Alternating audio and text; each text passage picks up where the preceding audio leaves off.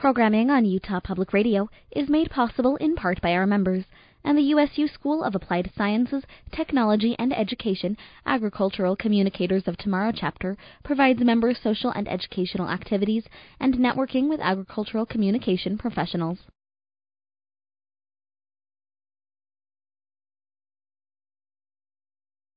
Programming on Utah Public Radio is made possible in part by our members, and the USU School of Applied Sciences, Technology and Education Agricultural Communicators of Tomorrow chapter provides members social and educational activities and networking with agricultural communication professionals. Welcome to Access Utah. I'm Tom Williams. My guest for the hour today is Michele Mendelssohn, Associate Professor of English and American Literature at Mansfield College, Oxford. And her latest book is a very interesting book. It's called Making Oscar Wilde. Witty, inspiring, and charismatic, say the publicity materials. Oscar Wilde was one of the greats of English literature. Today his plays and stories are beloved around the world, but it was not always so. His afterlife has given him the legitimacy that life denied him. Michele Mendelssohn's new book, Making Oscar Wilde, reveals the untold story of young Oscar's career in Victorian England and post-Civil War America. Combining new evidence and gripping cultural history, Michele Mendelssohn dramatizes Wilde's rise, fall, and resurrection as a part of a spectacular transatlantic pageant. Michele Mendelssohn, welcome to the program. Thanks so much. Thanks for having me. So I want to start with the conception that we have, most of us have, of Oscar Wilde, which you say was not always so. He's had a very interesting afterlife, perhaps about as interesting as his life. That's right. I mean, the afterlife he's had is, I think, the one he wishes he had been able to live through. But what I was able to discover is that his early life was actually full of trials and tribulations that were unsuspected. The thing people know about him when they know anything about him is what a wit and a dandy he was, and how that all came to a crashing end around 1895 when he was tried for gross indecency, sent to jail, and basically crushed by those events. But what we now know, and what the book details, is what he learned from coming to the U.S. So the book is really about laying out that year of adventure and of learning in the U.S. Tell us a little bit about the Oscar Wilde before this trip. He was raised in Ireland, right? Protestant family. That's right. Raised in Ireland, from a very prominent family, a very eccentric family as well. He had really a terrific start. His parents were spectacular people. His father was a doctor who had written books, had traveled quite extensively. He was a surgeon who served Queen Victoria, and was really a polymath by today's standards. And despite his busy schedule, he also found the time to father 3 illegitimate children before he even got around to marrying Oscar's mother. So he was an interesting character. Oscar's mother was no slouch either. She was a poetess. She was an Irish nationalist, and she had very distinct ideas about what she wanted for her children. Oscar was her youngest, and she really inculcated the value of reading, and the value of not being afraid to stand out and speak your mind. And that certainly, marked the young Oscar, because he was different from other boys. He was taller, he was a little flabbier, and he stood out among his peers. But he didn't stand out in a sophisticated way that we know him for today. And so the accounts we have of him in school in Dublin and in Ireland are that he, give us the impression that he was very, very smart, but not especially stylish or sophisticated. But of course, all of that changes when he finally goes to Oxford, and that's where he begins to transform himself into something a little bit more like what we know of him today. He was very, very ambitious, right? He wanted to be famous. He would even take notorious, I guess. He just wanted to be known. Yeah, that's exactly right. I mean, I think so he certainly goes off to Oxford in the 1870s with the idea that that is the place he will make his name. And he wants to be famous or notorious or something. He's already established a good academic reputation with a first degree in classics that he's taken in Ireland. And so when he comes over to Oxford, he's doing over exactly the same degree, another degree in classics, which I think gave him the time to look around and say, hold on a second, I think I can concentrate on making my reputation here. And so he goes through a set of,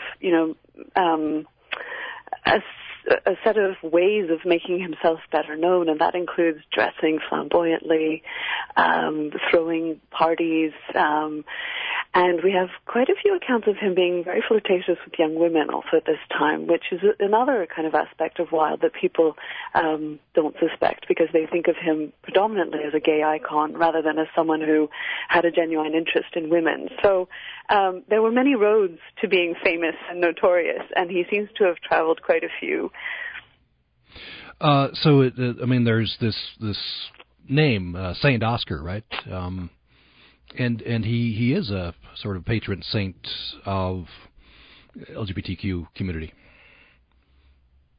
or seen that way. I don't know. He is now, absolutely. Yeah. He is now, and I think rightfully so. And that reputation is one that is built by scholars and some of Wilde's friends in the wake of his death in 1900. However, back in the day when he was still alive, he was married. He had 2 children, 2 little boys, so he was a father. And his children talk about him getting down on all fours, and them riding him like a horse, and him, being like a giant in the playroom with them. And so he is a gay icon, absolutely, but he is also many other things as well. And I think that's partly what I wanted to do with this book, to give a fuller picture of the man that he was, the entirety of that man. So when he went to America, and I want to get to that, but he was seen, and he even played this up, that he portrayed himself as a leader of the aesthetic movement. He was seen as an aesthete. Tell me about that movement. Yes. So the aesthetic movement was a curious movement that started in the late 1870s, and it was really a movement that advocated something that I think most of us could get behind, which is the idea that beauty improves life, that nice things make life better. And so it started off as a kind of elite movement, but it soon became a very kind of populist movement. And for various reasons, other Englishmen such as John Ruskin or Swinburne weren't really available to be the leaders of this movement. And so Wilde sort of became the de facto leader only because he was the one who caught a caricaturist's eye. So in the popular magazines of the day, like Punch, Wilde was being portrayed as the leader of this movement, and he was being made fun of because he dressed in these outlandish velvet clothes and wore knee breeches, and was said to have a fascination for lilies and sunflowers, and this was, thought to be quite strange in a sense. So Wilde gained this reputation of being the leader of the aesthetic movement, but he also gained the reputation for being a bit of a joke, and it was that Americans fully exploited when Wilde came to America. But it was really because of his so-called leadership of the aesthetic movement that he was invited to the U.S. at all. So it was a bit of a pact with the devil from the get-go, this leadership of the aesthetic movement that he had. So the part of this that really, well, there's a lot of the interesting things, but the very fact of this tour, it seems to me that Richard D'Oyley Carte, Gilbert and Sullivan fame, right? Yes. That he was that Oscar Wilde was going to accompany this tour of this play called Patience, right? The comic opera Patience. Because he was, I don't know, was he the basis for this kind of this foppish character that's in the opera? Yeah, he was. Yeah, absolutely. And so, because the aesthetic movement or aestheticism had become so popular, Gilbert and Sullivan thought we should make a show out of this, which they did. And that show became very, very popular. And it was a sort of advertising idea that they should have the real thing advertising the show. And the real thing was taken to be Oscar Wilde. So it was a kind of twofer that people were being offered. If you like the Gilbert and Sullivan show, why not come see Oscar Wilde's lectures? And that's how the idea developed. Around this time, it's worth mentioning that Americans loved hearing British lecturers. There was a big fascination and a big fashion for bringing over people from Ireland and England and Scotland to talk about almost anything. And on the back of that fascination, Americans had heard Charles Dickens, they'd heard the sensation writer Wilkie Collins, and so D'Oyly Carte thought Oscar Wilde was the next logical person to send over to advertise the Gilbert and Sullivan play, but also because Americans were hungry for this kind of talk. So that's why, initially at least, it seemed like a good idea to send Wilde over. The curious thing, though, is that Wilde had no training whatsoever before he went over, and we might want to talk a little bit about that because it's quite strange that Wilde has this reputation for being such a talker, but he didn't when he was in the U.S.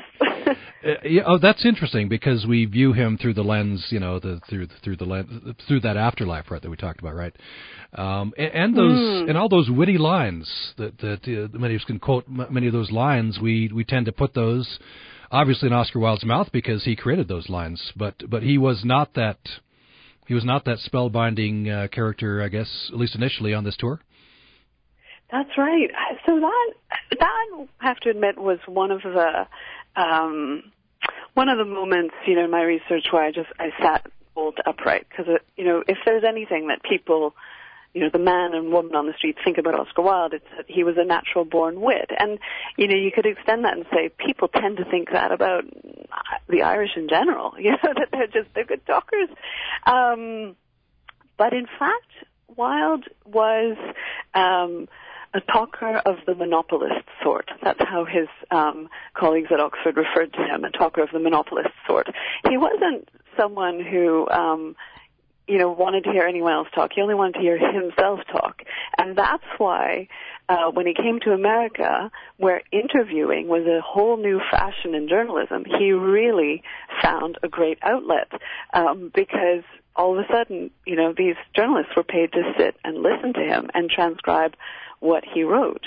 And the fascinating thing about this was that when Wilde would tour the country, he would read the transcripts of his interviews, and so he could see how what he had said worked out on the page. And with every interview, he improved on what he was saying.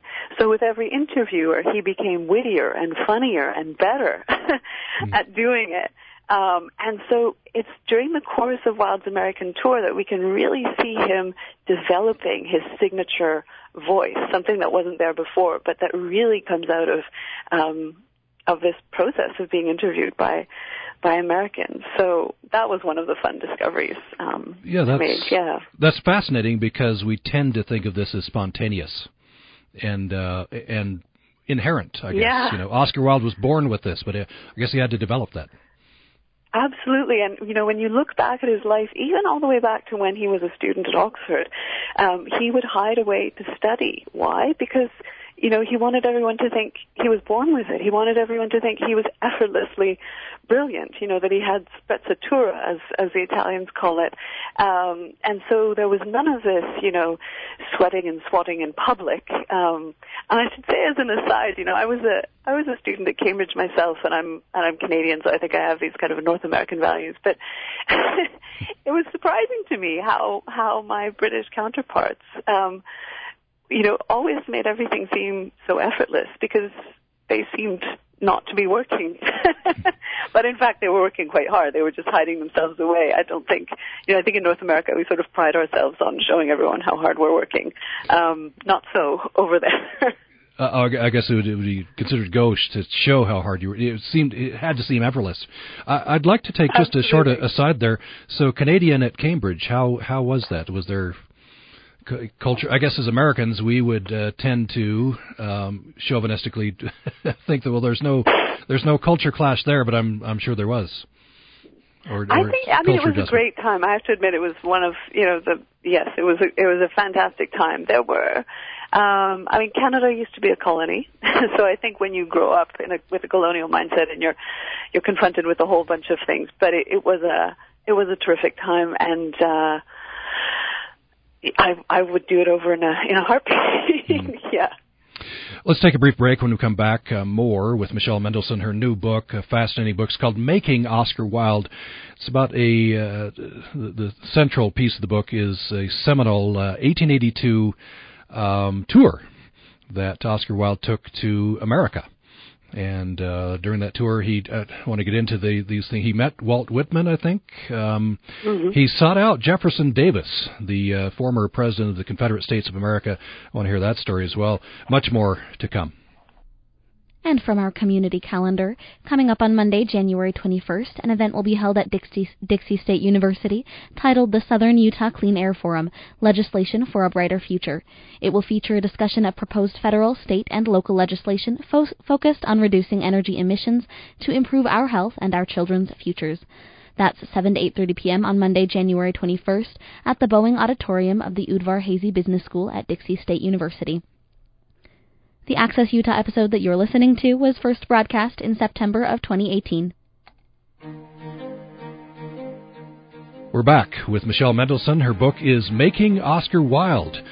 It's formative years of Oscar Wilde, especially an 1882 tour to America.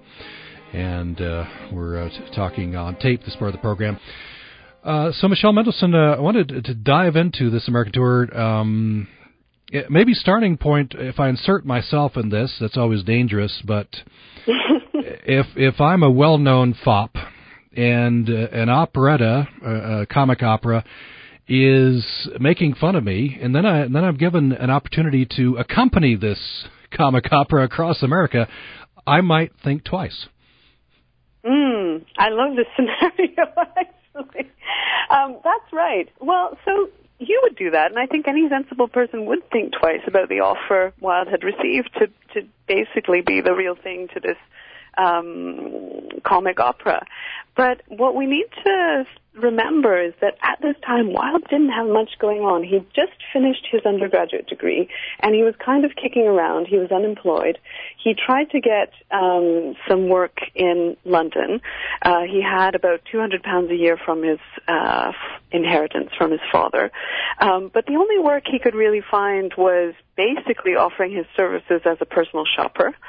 He said that he had excellent taste in neckties and in Bibles. And he tried to get work as a teacher. He applied for fellowships at various universities, but he couldn't find anything. And so when this offer to go to America and lecture came, he leapt at it because it was really the only opportunity he had. And he was given the assurance that he would be taken care of, an assurance that his managers didn't, in fact, deliver on, which turned quite tragic, for parts of the tour. But so it seemed like a really good idea. And of course, he arrives and he is met right away by this impressive Civil War veteran, Colonel Morse, who looks like he's got everything in hand and he's going to train Wilde to be the terrific public speaker we know him as. But in fact, as transpires over time, Morse is more interested in making the dollars roll in than in serving Wilde's interests. And one of the ways Wilde is thinking about the lecture tour is as a serious way of promoting his ideas.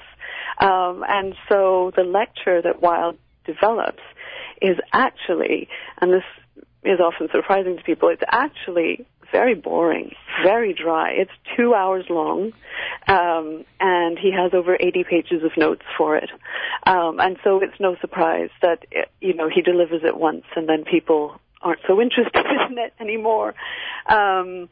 So, yes, he's made a pact with the devil by coming over, and he's made a pact with another devil, Colonel Morse, his manager, who is more of a mismanager than anything else. And I think audiences, instead of cheering, they jeer, I think, at least in some places, right? That's right. That is right. As the tour goes on and he begins in New York City, he goes to Chicago, the Midwest, goes all the way over to Utah, to Salt Lake, to Denver, over to California, and then down south. But audiences increasingly come to see him because he's being dressed up as a fop. So if you can imagine, he's over 6 feet tall. He's about 225 pounds. He's wearing velvet knee breeches, so they stop at the knee, and then he's got these silky stockings, black patent leather pumps, and he's wearing a sort of frilled shirt. So everything is being done to make him look strange and extraordinary, and people are coming more to see him than to listen to this serious, boring lecture he's giving. And so it's not surprising then that once they've caught sight of him, then they just make fun of him. And so there's not much attention paid to his aesthetic message, which is very disappointing to him. And Wilde reacts in two ways to this jeering instead of cheering, as you so nicely put it.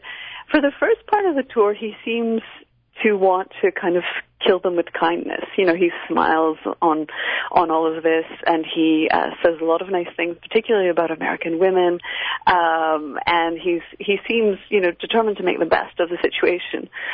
But as the tour progresses and things become not only more and more negative, but more and more racialized, where he's being depicted as a sort of black-faced Irishman, then Wilde begins to bite back, and he begins to insult Americans, and he has some very harsh things to say about American people, about American women in particular, and about American architecture. And to be honest, Tom, he said some pretty harsh things about Salt Lake. And, this is, I think, not because he had anything against Salt Lake per se, but I think because at this point in his tour he was just fed up, and this had become his modus operandi. So, if I may, shall I? Yes. May I say a few of the things? I'd be curious. He comes to Salt Lake City, and he's given quite a warm reception before his lecture. The LDS president, John Taylor, personally gives him a tour of Salt Lake City, gives him a tour of his house. And Wilde says afterwards that he's a very charming old man who has 5 wives. But then Wilde goes on to say in interviews afterwards that Salt Lake City is the first city that ever gave a chance to ugly women. And then he goes on to say that the Tabernacle has the shape of a soup kettle and is the most dreadful building he's ever seen. So he's not looking to make friends by making these comments. And finally he says that these families are very, very ugly. And I think, hearing this today, it's shocking, but we probably need to put this in the context of someone who's exhausted from being ridiculed at every turn, and is just trying to sort of lash out and diffuse some of the steam from what's built up from previous incidents. I guess testing his desire to be, famous, or he'll take notorious. Being treated as a notorious figure maybe would have tried his patience. Exactly, tried his patience. Yeah. I mean, one other thing to say that is really perceptive that we get in the Salt Lake newspapers of the day. We get the reviews of the lectures of Wilde's lecture in Salt Lake all say that that it's that he's an enthusiast without enthusiasm. They say that he doesn't speak particularly well. They say he's a peculiar individual. But one thing that they do say that really opens up the racial issue, which is a big part of the sort of secret and unsuspecting side of Wilde that people don't know much about, is that the Salt Lake Weekly Herald says he's not quite as entertaining as female minstrels. So that's pointing to the idea that he's being compared to blackface minstrels, but also to cross-dressing performers, which is one of the things I discovered, that actually there were shows going on around the same time that were taking Wilde's boring lecture and performing it in blackface, by men who blacked up and who dressed as women. And so he's being compared to this spoof, racialized, degrading ethnic caricature. And this, I think, is really what gets to him, and this is why he's lashing out when he's talking about American people and American architecture. He's just fed up with these degrading depictions. If you just joined us, we're talking with Michele Mendelssohn. She is an associate professor at Oxford University, and her latest book, fascinating book, is called Making Oscar Wilde. And the making of Oscar Wilde has a lot to do, Michele Mendelssohn says, with his 1882 tour through America. We're talking about that on the program today. So I want to get into this in more depth. This is just fascinating. Tell me the account of you finding this color poster. This is a library in Los Angeles, I think, which That's right. just surprising to no end, and it has elements here that surprised me when you were telling me about it in the book. And then we could get into discussion of, race in America and how Oscar Wilde fit in there. Mm-hmm. Sure. I began researching this book not intending to write a biography. I was intending to look at Oscar Wilde's writings, but I was in this library, the William Andrews Clark Memorial Library in L.A., and I opened up one of these manila folders, as you do, of thinking I would find something very vanilla, and out came a caricature of Oscar Wilde with afro hair, looking like nothing I'd ever seen before. And the caption said, "What's the matter with Oscar Wilde?" Or, excuse me, something to that effect. And concluded that he'd gone wild. And it was such a curious, racialized, ugly picture, like nothing I'd seen before. So I didn't know what it was about, and I put it away because, you can't know everything in one lifetime. But then the next file I opened up had a series of pictures of him, again in blackface, one as an Irishman, one as a Chinese man, one as a Frenchman. And that's when I started to think, okay, there's something going on here. And this something is not something that's ever been part of his biography before. And that's what ultimately led me to discover the links between his life and the history of Irish Americans in the U.S. and the ways in which they were depicted as monkeys, as apes, in blackface, and the ways in which his own life intersected with the great waves of immigration to the U.S. in the late 19th century. So that was, the unsuspected story behind those images. But it took me almost 10 years to figure out that story and to find the archives to lead me to that story, which was a lot of fun. So echoes in all of this, too, today. I wonder, tell me about that hierarchy. The Irishman, I think we'd read this in the history books. We don't. This kind of helped me to visualize this, to see where I guess the latest immigrants, or the immigrants that were placed on the bottom, how they were seen. So I guess at the bottom were African Americans and Irish immigrants, and they were kind of conflated. Is that what happened? That's right. I mean, so we need to remember that the Civil War had ended not so long ago. So we had a new kind of class of newly enfranchised African Americans who were now competing for work with freshly arrived Irish men and women, and so both of these groups, the Irish and these newly enfranchised African Americans, are at the bottom of the social scale, and the animosity between them stems from the fact that they're both perceived by white, primarily Anglo-Saxon Americans as less than, and so in an attempt to kind of distinguish themselves from African Americans, a lot of Irish immigrants, not all of them, but a lot of them espouse quite anti-black sentiments, and as a result of that, or partly in relation to that, we get the explosion of blackface minstrel show culture. And a lot of the top performers in these minstrel shows happen to be Irishmen, because it was almost exclusively men who could perform on stage. There are a few women coming through at this point, but not many.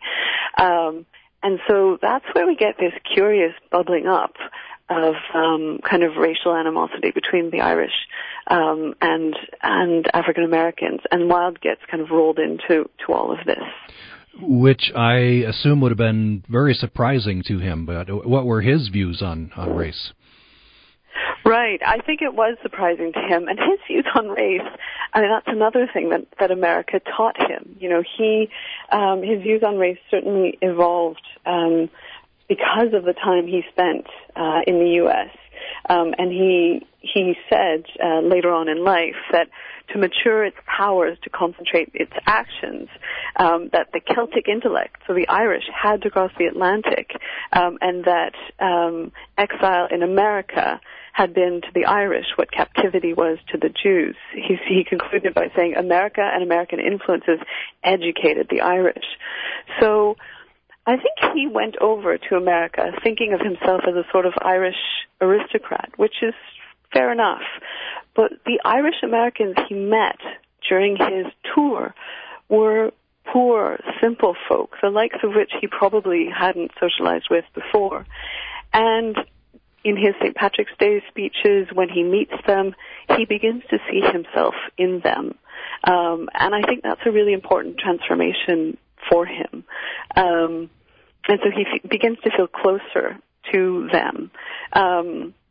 One of the more troubling aspects of this affinity and affiliation with his Irish heritage, however, is that when he finally goes down south, particularly to Louisiana, he feels the need to conjure up the ghost of his uncle.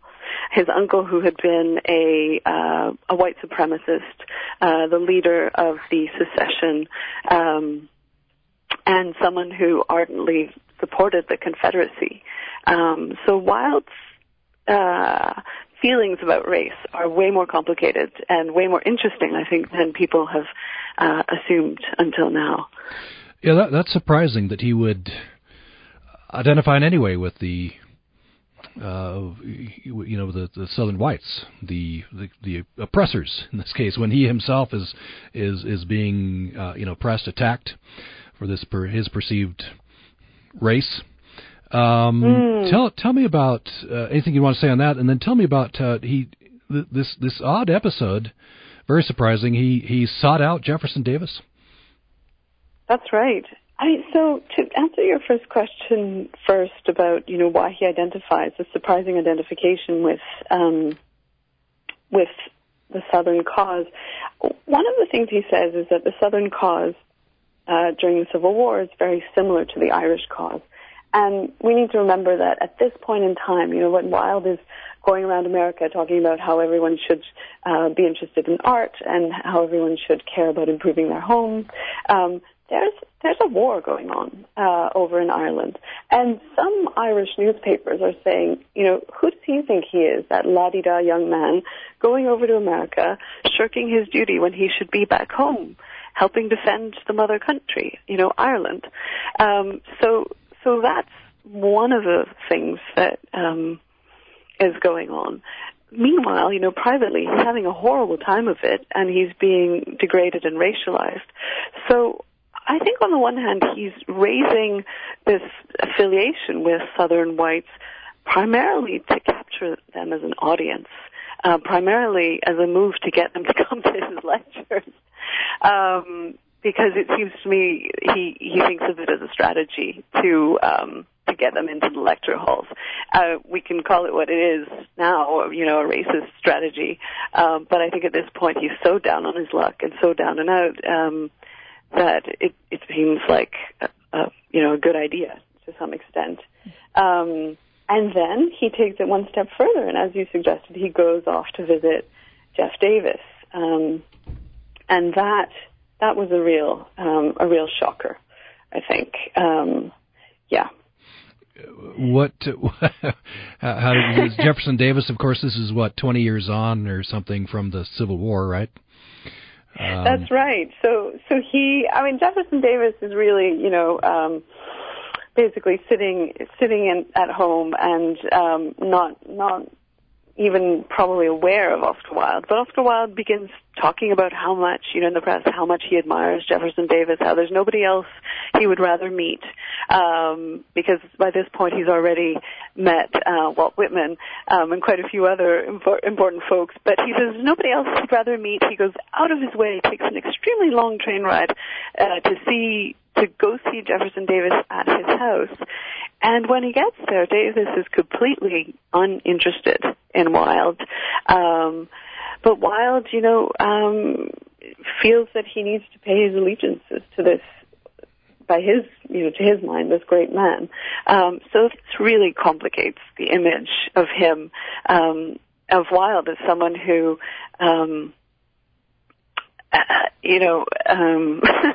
is a fighter for human freedom and human dignity of a kind, that we would necessarily, with whom we want to align ourselves today. I think there are aspects of his struggle, particularly around, sexual rights, and later on women's rights, that we can get behind. But I think this particular chapter, his affiliation with Jefferson Davis, is a shocker and something that's very difficult to excuse at this stage. Let's take another break. When we come back, our last segment with Michele Mendelssohn. She's author of a interesting new book. It's called Making Oscar Wilde. It's about his 1882 tour of post-Civil War America and how that helped to form him. He was a cog in all of these forces, but he also was very consciously creating a persona, an image. I want to talk more about that when we come back. More with Michele Mendelssohn following this break. Next time on Living on Earth, the new Democratic majority in the House has formed the Select Committee on the Climate Crisis. I anticipate the members of the Select Committee will press for every piece of legislation that comes to the floor of the House to be looked at through a green lens. I'm Steve Kerwood, and we'll chat with Committee Chair and Florida Representative Kathy Castor on the next Living on Earth from PRI. That's up next at 10 o'clock on Utah Public Radio. Many of us are still processing the Kavanaugh hearings and the 2018 elections. We're absorbing the news and wondering where the Me Too movement is and where it's going. As a part of the UPR original series Utah Women 2020, Utah Public Radio is hosting a town hall panel discussion titled Me Too Continues. Where are we post-Kavanaugh, post-election? Join us Friday, January 25th at 6 p.m. in the Lundstrom Student Center on the USU campus. Come with your questions and comments and join the discussion. Details at upr.org. You're listening to Access Utah. I'm Tom Williams. We're back with Michele Mendelssohn. The book is Making Oscar Wilde. So, Michele Mendelssohn, I'm interested in how Oscar Wilde's American adventures shaped him and how he, during this time, consciously shaped himself. He's very modern in this way, right? He set out to develop a persona, an image, I think. I think that's right. I mean, he set out to become famous. However, he did have these American managers, and I think that's something that we don't give those managers, those Americans, enough credit in the shaping of Wilde's persona. We tend to imagine that he came up with all of this on his own. So, for example, when Wilde arrives in the U.S., it's his manager who dresses him up in this outlandish costume. And it's his manager who sets up these lectures and really sets the tone. And when you look at the pictures of Wilde before he went to America and after, you really feel like you're seeing something from Queer Eye for the Straight Guy. Or, he has been zhuzhed up, to use the language. He's been transformed. He's become a beautiful, striking young man, whereas before he was kind of a flabby one that you might overlook. So that's part of what is going on. The other thing, just to come back to something we were talking about earlier, is the way he learns to speak in the U.S. It's the time at which interviewing is being developed. It's a completely new thing. And so Wilde becomes really adept at crafting sound bites. And those sound bites he's giving American journalists are eventually going to turn into those witty sort of witty phrases that are going to become his signature in his plays later on, and the importance of being earnest, in Lady Windermere's Fan. So the exciting thing about Wilde's time in America is that we can see the genesis of all of these ways of speaking and behaving that are later going to manifest in such a flamboyant way in London in the 1890s and the naughty 90s as they come to be known. How much of this was his own conscious creation? How much of it was himself being sort of thrown around by these forces into which he was thrown in America? It's hard to give you a figure on that, but I think the letters he wrote at this time really give us a clear sense of Wilde as someone who had a private face and a public face. And you might say, well, doesn't everybody? But with Wilde, it was quite extreme. And for instance, when these racialized caricatures emerge, Wilde tells his manager in a letter quite clearly that these are beneath notice, but he doesn't want them circulated or talked about. His manager's instinct is that any publicity is good publicity, and that's not Wilde's instinct. And so there's a really fine balance being struck here between who Wilde wants to be, which is, a serious thinker, a good public speaker, someone who's recognized for having interesting thoughts about art, about society, and the person that his manager wants him to be, which is essentially a circus act. And by the way, P.T. Barnum actually takes a front row seat in Wilde's lecture because P.T. Barnum, the leader of the greatest show on earth, is actually sizing Wilde up as a potential exhibit. This is how much of a freak he's being considered. So those two things are in really fine balance throughout his time in the U.S. And he was not selected by P.T. Barnum, I'm guessing. He was not selected by P.T. Barnum, which is a relief to me, at least. Could have been a whole different history there.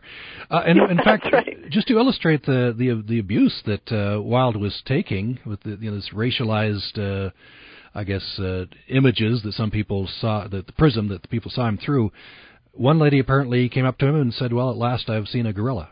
Right? This was a actual incident, I think. Yes, yeah. I mean, people. So he would parade up and down the train platforms to pass the time, but people did come up to him and say that sort of thing to him. There were also depictions in newspapers and magazines of the day depicting him as a monkey, a sunflower-worshipping monkey. The Washington Post compared him to the wild man of Borneo and said that the advantage that the wild man of Borneo had was that he didn't try and lecture. So it was pretty, tough, the reception he was giving in the U.S.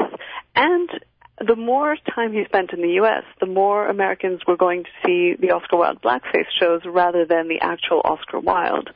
So he had to confront the fact that he was making almost no money on these lectures, that this was a grueling tour, and the audiences, were going to his competitors. A very, very tough time for him. I think I know the answer to this question, but my question is, am I seeing this, totally through the eyes of today?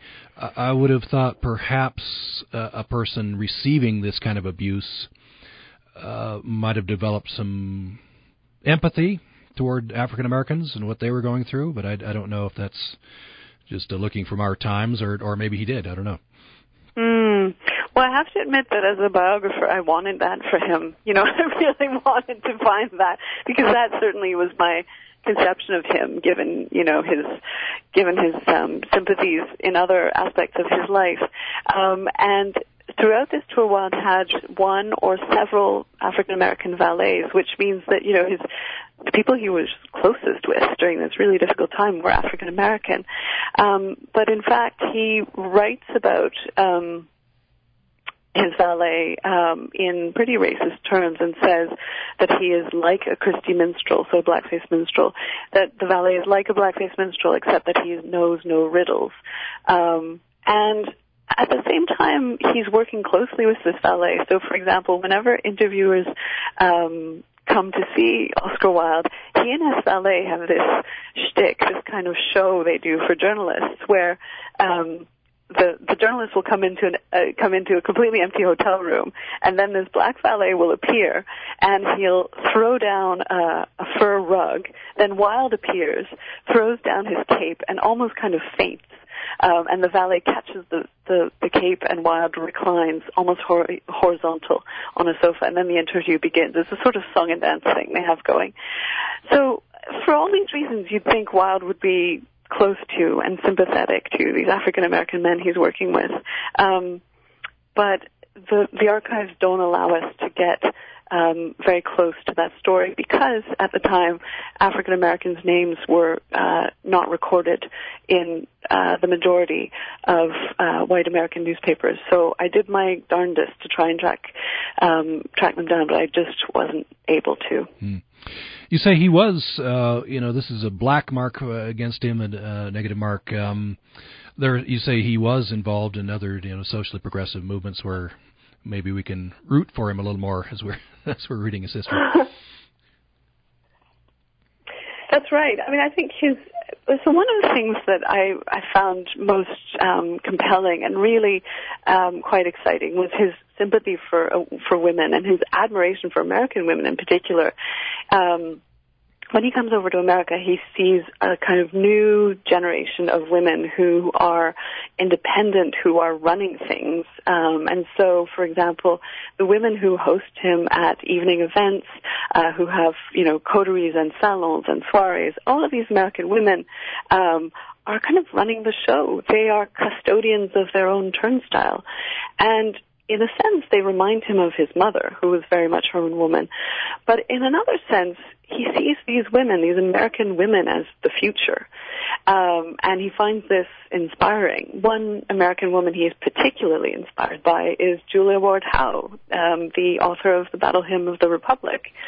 And he writes her extremely flattering, flirtatious letters and wants to have dinner not with her and her family, but only with her.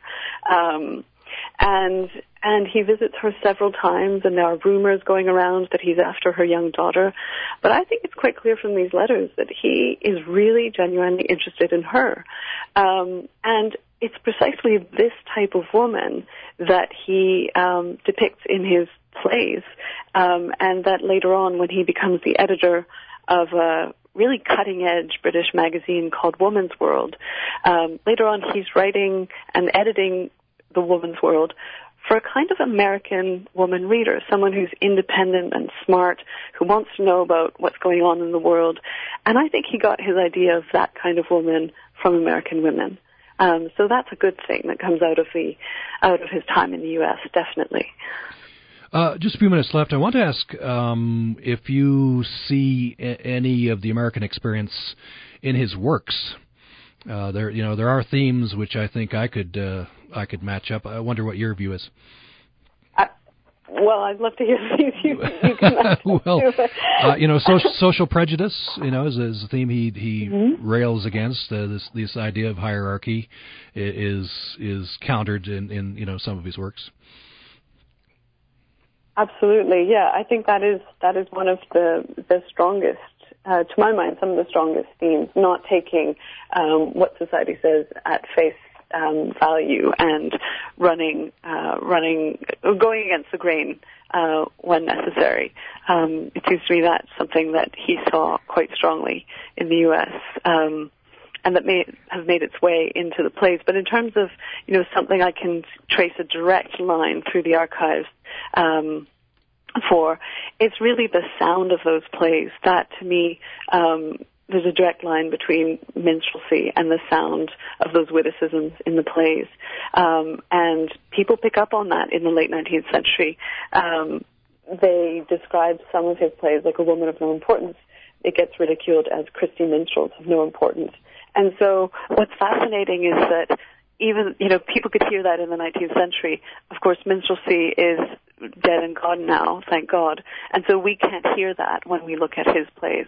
But it's interesting to kind of dig up those resonances because they are buried in there, absolutely. That's very interesting because the way I receive his plays, especially those witticisms, I receive it as very British. I guess that's been my perspective, just consuming that. But it's interesting that the genesis, at least the rhythms of some of those, come from America. Yeah. I want to talk about the image and celebrity. He set out to find celebrity, right? He wanted to be known. That makes his downfall all the more painful, right? Because he was considered after that taboo after he was found guilty of gross indecency, I think was the charge. Mm-hmm. And so it must have been especially painful for him because he had set out to craft an image, to be a celebrity, and then that was essentially erased in a certain way at the end. Yeah, I mean, worse than erased. I think he never sees his children again afterwards, and his wife and children have to change their family name and essentially live, a different life out of England. He goes to prison, and even when he's released, he has to take on a different name, Sebastian Melmoth. And he still, parades around Paris in these threadbare suits that his friends give him. But he is a broken man. It's all disappeared. His fingers have been torn up because he was forced to do hard labor while he was in prison to shred ropes. And so there's no question that he will be penning any more plays. What is interesting, though, is that, again, America comes to his aid because while he, sinks into a nominee and it becomes a nobody, it's American producers who dare to put on his plays at this time when nobody else would. And it's American producers who, it turns out, had made their money in blackface minstrelsy. So this whole extraordinary story of blackface minstrelsy has, in a sense, a happy end because it means that his works live on. Because those American theater impresarios can afford to put on Wilde's plays and keep at least his literary reputation alive. Finally, I wonder what's your takeaway, what's your big takeaway, what do you most want people to take away from the Oscar Wilde's American experience and how that formed him? What I most want people to take away from Oscar Wilde's American experience is that even though he was a white, quasi-aristocratic Irishman, he was vulnerable. That his whiteness, that his masculinity, none of that protected him, and he had vulnerabilities that he discovered. And it seems to me that makes him more like us, more human. That in a sense we are all vulnerable. In various ways, whether we care to acknowledge it publicly or not. Well, very interesting. We have spent the hour with Michele Mendelssohn. She's Associate Professor of English and American Literature at Mansfield College, Oxford. Author of several books. The latest is out now, Making Oscar Wilde. Michele Mendelssohn, a pleasure. Thank you so much. Thank you for having me.